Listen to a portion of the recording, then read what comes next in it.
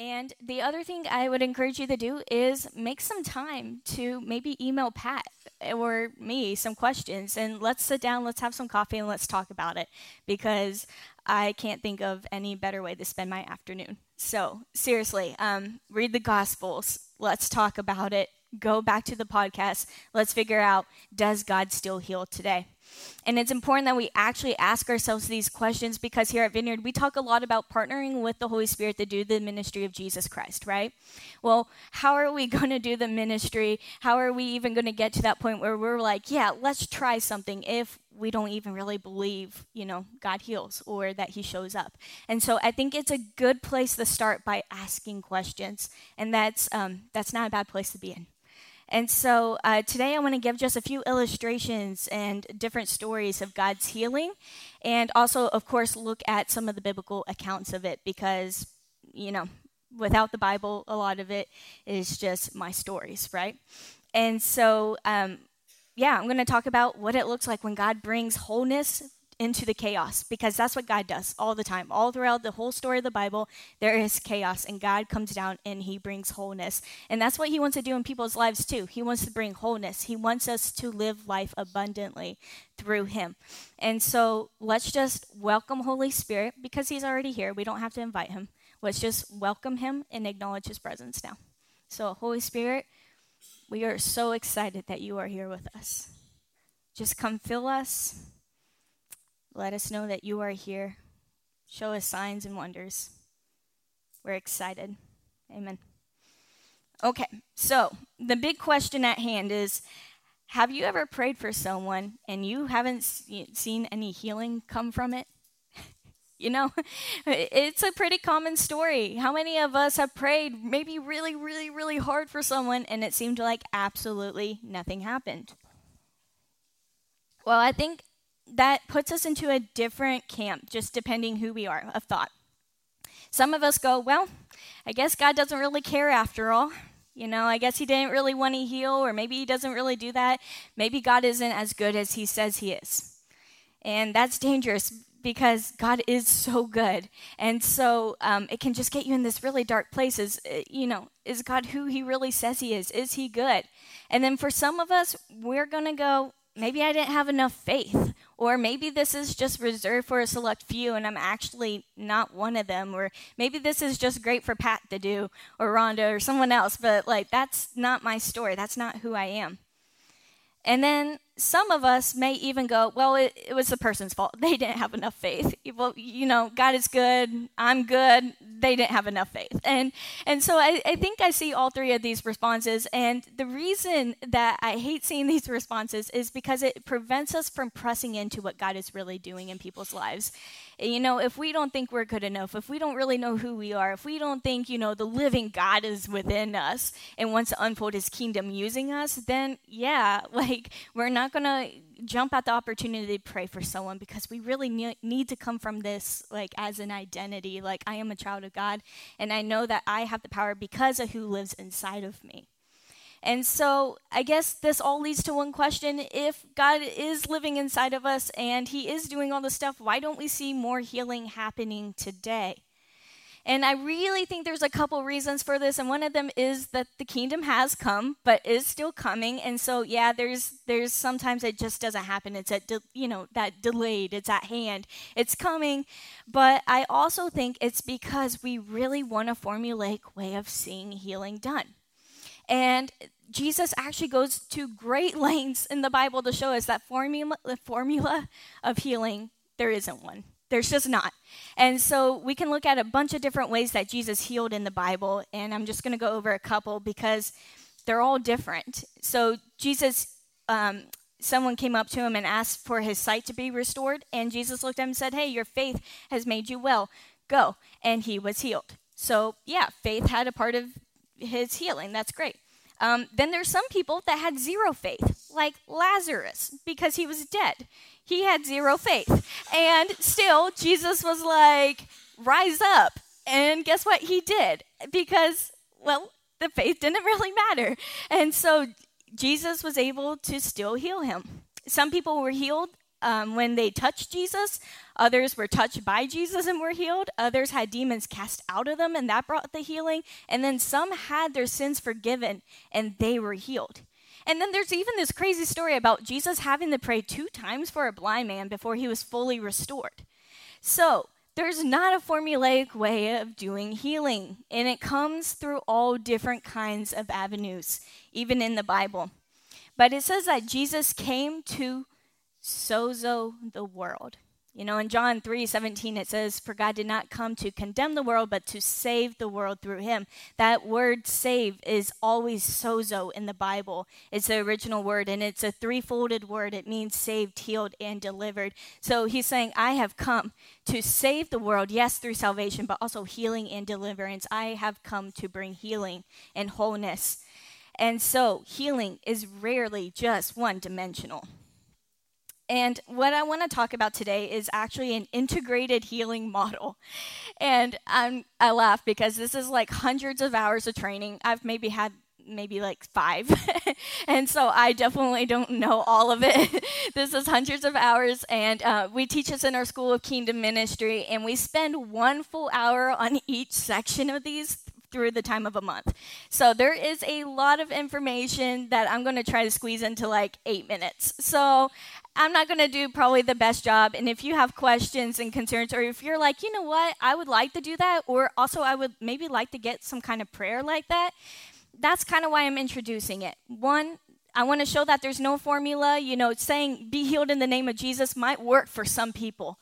And that might be just perfect. That might be your like thing. You can just say, be healed in the name of Jesus, and everyone seems to get healed. That doesn't work for me in my life. I have to kind of use an integrated approach, and maybe that will work for you too.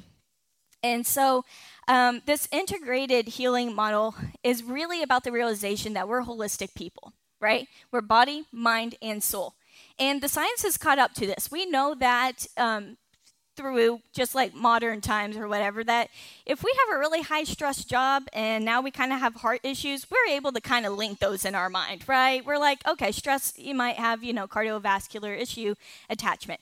And then also we can say things like, our emotional health will have a real impact on our physical health and vice versa. And, if we're just caught in spiritual confusion and guilt and all these other things, then yeah, that may have an impact on our health in other ways. And so we realize that we are just really holistic people, body, mind, and soul. And so physical healing refers to our bodies, just the physical parts of us. And then there is inner healing. Inner healing is things like anger, grief, maybe bad memories or good memories even. It's just who we are emotionally. And then we have spiritual healing. Spiritual healing a lot of times comes down to forgiveness. It's repairing relationship with Father and with Son and Holy Spirit. And when we kind of like heal those relationships, it seems like a lot of other things kind of come undone, and it helps a lot. And then deliverance. Deliverance is a very real part of ministry. It is inner vows, things that people have spoken over us our whole lives. Maybe I'm a failure, or I'm this, I'm that. And that is a lot about deliverance. It's freeing ourselves from the lies that we've been told our whole lives, maybe by other people, or maybe just the things that we tell ourselves. And also demons are a part of this. And the enemy is slimy. He likes to come in and really attach himself to these different areas. And so it makes sense that, as we become spiritually free, that, he doesn't really like that. And he might try to tell you other things. So it's just a real part of who we are. And I want to look really quick at a few verses, because once you start reading through the Gospels, you realize that basically all Jesus does is integrated healing. And so we're going to start in Matthew. Chapter 9, it says, "And behold, some people brought to him a paralytic lying on a bed. And when Jesus saw their faith, he said to the paralytic, 'Take heart, my son, your sins are forgiven.' And behold, some of the scribes said to themselves, 'This man is blaspheming.' But Jesus, knowing their thoughts, said, 'Why do you think evil in your hearts? For which is easier to say, your sins are forgiven, or to say, rise and walk? But that you may know that the Son of Man has authority on earth to forgive sins.' And then he said to the paralytic, 'Rise, pick up your bed, and go home.' And he rose and went home. And when the crowd saw it, they were afraid. And then they glorified God, who had given such authority to men. And so here, what we notice is there's an interplay happening. There's a forgiveness, which is spiritual healing, right? Followed by a physical healing. He says your sins are forgiven. He is spiritually healing him. And then through that, what is manifesting is a physical healing. And so we see something similar happening in Mark. In Mark chapter 9, it says, and when Jesus saw the crowd that came running to Sorry, I can't see hardly. Okay, so a crowd came running together. He rebuked the unclean spirit, saying to it, you mute and deaf spirit, I command you to come out of him and never enter him again. And after crying out and convulsing him terribly, it came out, and the boy was like a corpse, so much so that they thought he was dead. But Jesus took him by the hand and lifted him up, and he arose. So in this case, a deliverance and a physical healing were linked together. And Jesus even calls a spirit a deaf and mute spirit. So he's saying that by the pain that was in his body was being caused by this demonic thing on him. And so Jesus delivers the boy, and he is freed. And physical elements too. And then I want to look at one more in Luke. And like I said, as you just kind of start reading, you realize that Jesus is doing all kinds of stuff. He's not just taking care of physical needs. He's taking care of people emotionally and spiritually, and even delivering them at the same time. He's bringing sozo. He's bringing salvation, healing, and deliverance. All right, this is Luke 13. It says, now he was teaching in one of the synagogues on the Sabbath, and behold, there was a woman who had a disabling spirit for 18 years. She was bent over and could not fully straighten herself. And when Jesus saw her, he called out to her and said, woman, you are freed from your disability. And then he laid hands on her, and immediately she was made straight and glorified God. And then people got mad because he was healing on the Sabbath, as always. And down in verse 16, they said, and ought this woman, a daughter of Abraham, whom Satan bound for 18 years, be loosened from this bond on the Sabbath day. And so again, Jesus perceives that this is a disease that is being caused by a spiritual origin. And so he simply just prays this authoritative prayer and says, be gone. And then we find out for 18 years she's been stuck, bent over. And because of that, the manifestation that we see, the proof that we see that she has been delivered, is now she can stand up straight. So all throughout the Bible, we just see story after story where these things are all intercollided. I don't know if that's a word, but I made it up. So I want to end today just by telling you a story of how this plays out in real life. I want to tell you how this really looks, because I know that's a lot of information. But really, this comes down to two things. You're going to ask the person in front of you how they're doing, and you're going to ask the Holy Spirit, what am I not seeing? And it's just this constant interplay. As ministers, we just stand in the middle, and we help the person receive what God has for them. And sometimes that means listening really well to what Holy Spirit is saying, and just kind of trying to, tell them the interpretation of that. And it's also asking how that person's doing. And then asking for more of the Holy Spirit to be revealed. And so I want to preface this story by saying that this is a real story. So I'm going to hide a lot of details in it just to protect her privacy. And but you can. She's actually a vineyard pastor, and she totally wouldn't mind me sharing this, she said at some point. So I'm just using it. I promise if you have a story, I won't share it without asking. But I wanted to tell the story because I think it just fits really well into today. But we were in a Holy Spirit ministry type small group together a couple years ago. And she was like, can I get some prayer for my wrist? Immediately, I'm scared. Every time I hear a wrist pain, I'm like, oh boy, this is going to be a thing. But we're like, sure, let's pray for your wrist. And so we start praying, and after a few minutes, we're like, how's your pain? How are you doing? And, we're putting our hands on her, and we're like, how are you? And she's like, exactly the same. Nothing's changed. I'm like, oh, okay. So in my head, this is kind of what happens. If we're praying and someone gets like a little better or feels something, then I'd say, let's pray again. Let's, kind of Jesus had to pray twice for someone. We might have to pray twice for someone too. That's fine. And sometimes that just isn't the case, and it seems like nothing is happening. So what do you do at that case? So you start asking Holy Spirit, show me what I'm not seeing. I'm not going to pray again. It doesn't seem like anything's happening. I kind of doubt this is a physical thing totally. So show me what is up. And as I'm praying this, other people in the group are obviously praying it too. And someone got a word of knowledge. And this is just like a factual thing that God will drop in our heads and be like, this is either true or not true. Ask them. And so they're like, I feel this really intense heaviness on you. Like a grief that's very heavy. You're really, really brokenhearted. Is that right? And she was like, yeah, actually, everyone knew it, had infertility issues for a long time. And she was telling us that just that Sunday before this happened, she had miscarried for her 12th time. And she kind of sat there and was like, hey, and that's about the time my wrist started to hurt really bad. So immediately we kind of shift from just this physical healing where it was just a wrist to now let's deal with some of the inner healing. Let's deal with this emotional healing that's happening. And so we begin to minister to her in the hurt of this miscarriage. Now, this is not a magic routine, so you can stop and ask people how they are. You don't have to just know how everyone feels all the time, right? Just because we believe in prophetic ministry doesn't mean that we can't stop and ask people how they actually feel. So, the whole time, just make sure you're stopping. How are you doing? What are you feeling? How is your heart? What are you doing in this? And so she begins to tell us after a few minutes of praying that she just feels very unseen and rejected by God. And it wasn't just because of this, but there was something else that was happening at the same time. And she just felt so rejected. And she was like, I don't feel like I've been chosen. I feel like I'm just grasping at straws in my life. And so we are now just aware in our heads that we're kind of not dealing with so much emotional healing, but it seems like there's actually a spiritual healing here.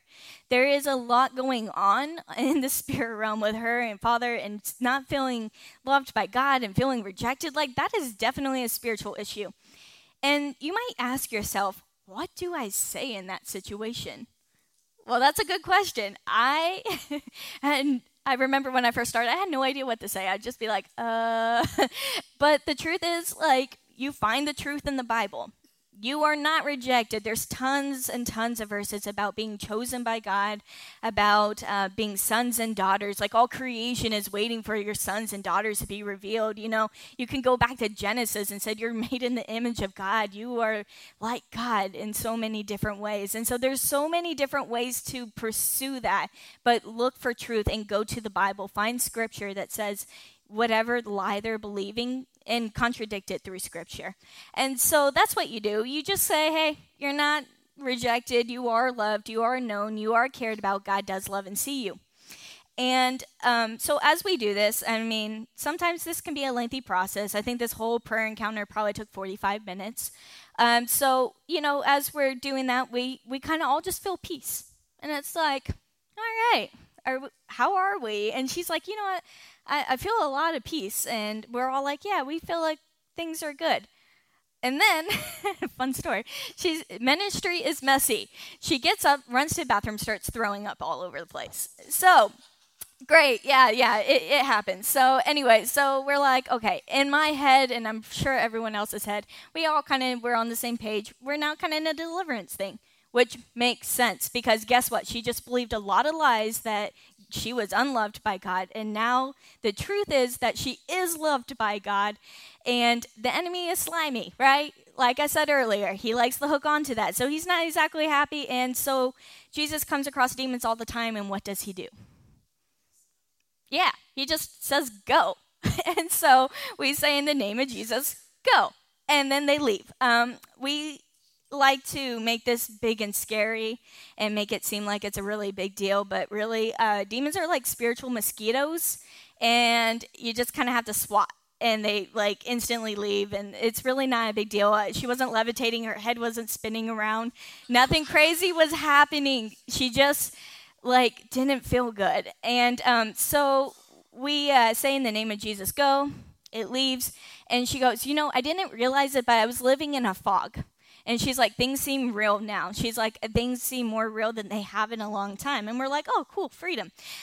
So we do like a few more things and we wrap it up. Like I said, it took probably about 45 minutes. And so at the end, we're like all at peace and we're just kind of sitting there and we're like, God, that was a lot. Like you did a lot. You brought like wholeness from the chaos. Like this was cool.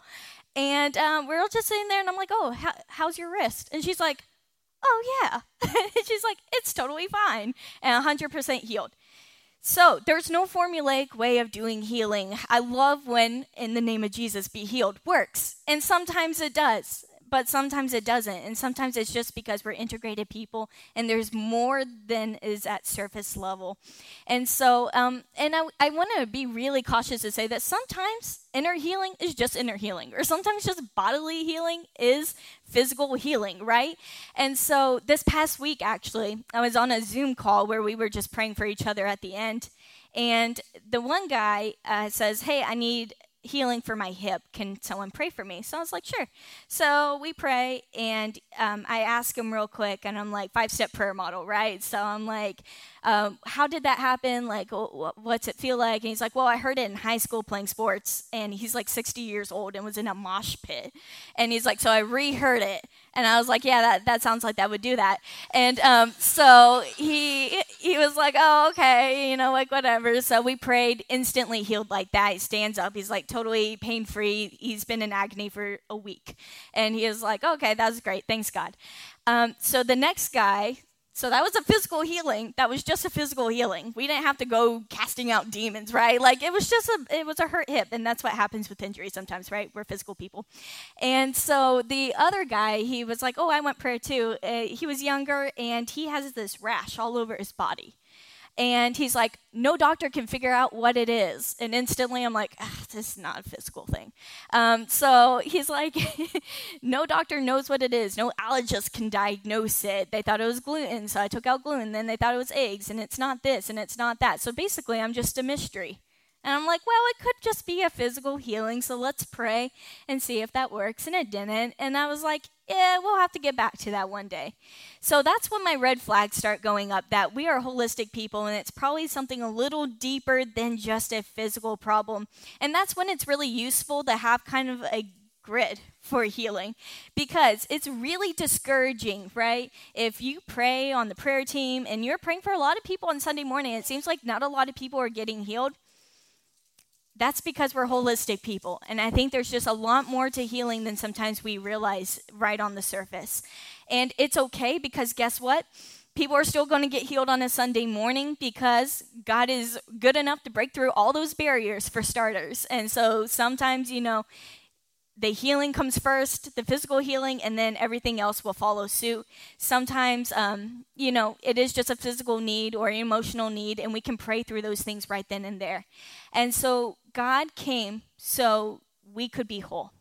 God came and lived inside of you. If you believe in Jesus, if you have the Holy Spirit inside you, then he said, go and do even greater things than I am doing. And he gave us authority and power to go out and show the world, to show the whole kingdom, really, of God, that he is good. And so he is God. He is living inside us, and he says, go and do these things. And our job is to press into it. Our job is to say, okay, I'll try. And sometimes we get it right, and sometimes we don't. And I've practiced this integrated healing a whole lot, and there's still times when I'm like, yeah, I'm really tired. We'll try this again tomorrow. Like, it's just not happening. So I'd say just practice, try, take a risk, and know who you are. You have been created for this. This is your purpose. This is your purpose, to bring the kingdom of God, and he's using it. He's using all things to bring him glory, right? And so, I just want to end today on that note of saying that, you know, you have been saved, healed, and delivered. So if you feel like you're not living in a whole lot of freedom from, you know, whatever it is, I would get prayer for that, because he has called us to be whole people, and that's what he came to do. So you should be living whole lives. And so if that's you, get some prayer today. But he wants to bring the wholeness not just to you, but to the whole world through you. And I just love that he wants to partner with us to do this. It's pretty amazing. Of all the creation he could have picked, he chose us. And so, can I get 4 people to come up and serve communion?